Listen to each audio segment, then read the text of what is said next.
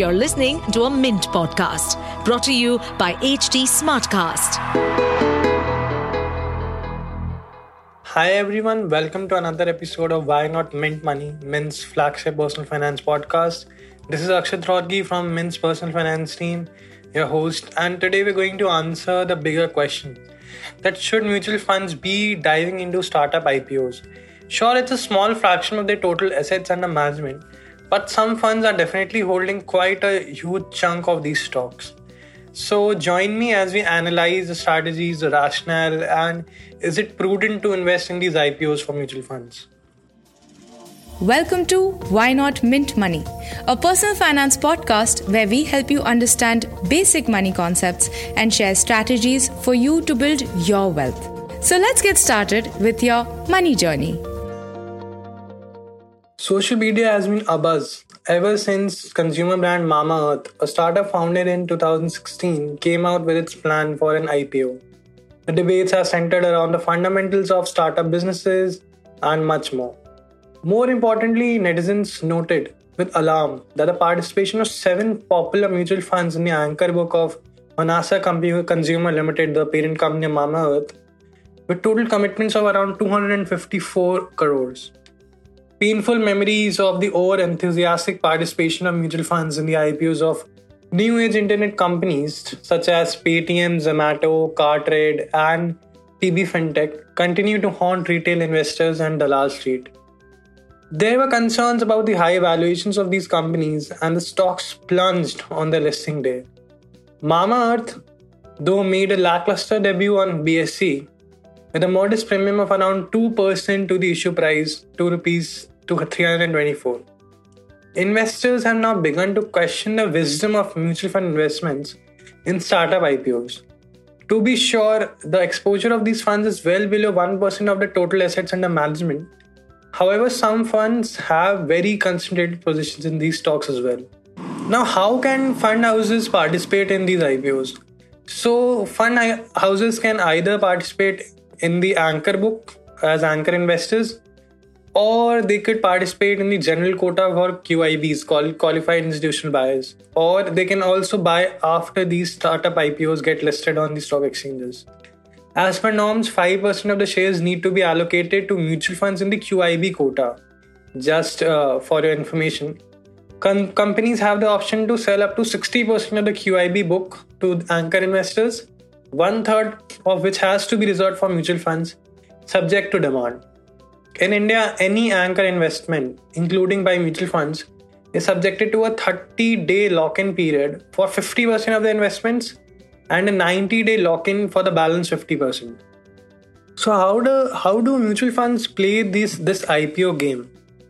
The mutual funds have been strategically engaging in this IPO game. One common route is to allocate a small portion of their AUM, assets under management, in their flagship funds, the small cap, the large cap funds, to such offerings. Alternatively, they may take a more substantial take in these IPOs through smaller thematic schemes, for example, consumption funds or technology funds.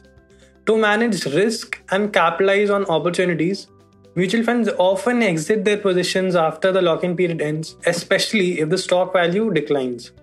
However, if the conviction on a particular IPO remains strong, they may choose to average down the stock position during the drawdown of the stock.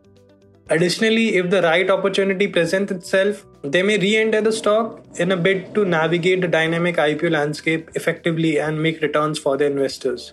Now let's look at some data, like what kind of alpha do these IPOs generate, and since the mutual funds have such a small allocation to these IPOs, does that affect the total returns of the mutual fund schemes? So the performance of IPOs on their listing day has been varied this year. So data from Bloomberg shows that 16% of the companies that listed on the bourses experienced negative returns. 27% had returns of up to 15%, and a substantial 57% overperformed, leading to returns exceeding 15%. Listing gains constitute a significant portion of the returns generated from an IPO. These gains reflect the difference between the issue price and the stock's opening price when it starts trading on the exchanges. Well, financial experts say that successes in the IPO market is not just about seizing short-term gains, It's about identifying companies with the potential to become future multi-baggers. Since 2016, the IPO market has seen significant shifts in company sizes. So let's look at some data. 7 small cap companies, when they listed, successfully grew to become large cap companies, while 36 others advanced to mid cap status. Additionally, 8 mid cap companies expanded into large cap companies. However, there are some outliers as well. 3 mid-size or mid-cap companies faced downsizing, and in a notable change, 1 large-cap company transitioned into a mid-cap company. And we have some more data to look into. This data from Edelweiss reinforces the idea that the right selection, impeccable timing, and prudent position sizing are all equally critical components in capturing the full spectrum of alpha presented by the ever-evolving IPO market. Now, let's look at some metrics that these mutual funds look at while doing due diligence for these IPOs. So, number one is obviously the valuation of these companies. They value these companies before becoming anchor investors. However, valuing these companies and arriving valuations for these companies are a bit difficult because they don't use the traditional metrics like supposedly PE, since they do not earn profits. So mutual funds look at new age metrics like EV by EBITDA, and they also evaluate the size of the IPO and the post-issue float. And although MFs have been generally wary of these IPOs that are very large, for example Paytm, or which have more proportion of their IPO reserved as OFS. And lastly, obviously, mutual funds look at the credible business models with market momentum for those companies, the underlying companies, before becoming an anchor investor. So there's an interesting mutual fund which retail investors can look for if they want to invest in these IPOs, since the retail portion of these IPOs are fairly oversubscribed and retail investors do not get subscription to these IPOs. So people who want to invest in these IPOs and earn additional returns, and those who do not get subscription or allotment in the retail segments, can check out the Edelweiss recently listed IPO fund. The fund's investment strategy focuses on capturing gains from the listing and the post-listing of the most recent 100 IPOs in the Indian market, particularly in the new age sectors, with an emphasis on small and mid-cap companies poised for growth. The fund has consistently outperformed the Nifty 50 TRI Total Return Index over various timeframes.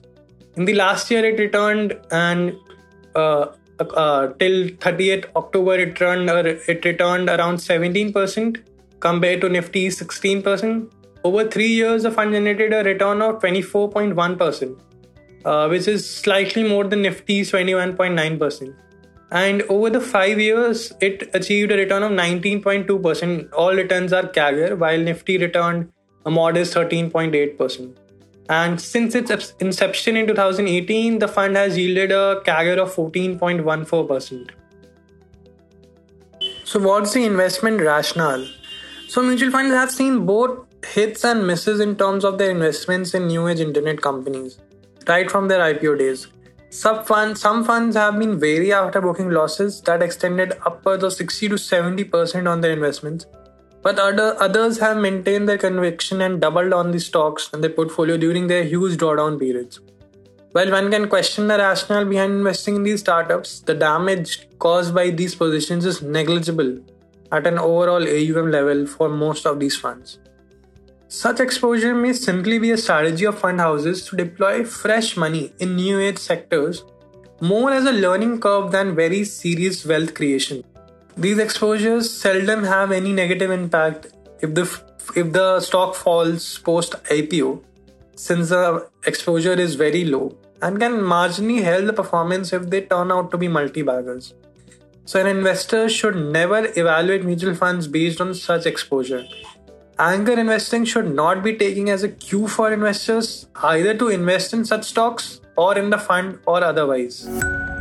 And that's a wrap for today's episode of Why Not Mint Money. Remember, investing always comes with its ups and downs, and it's crucial to make informed decisions based on your financial goals. If you have any questions or topics you'd like us to cover in the future episodes, feel free to reach out to me on Twitter or X and LinkedIn. Until next time, stay financially informed and ask yourself, why not mint money?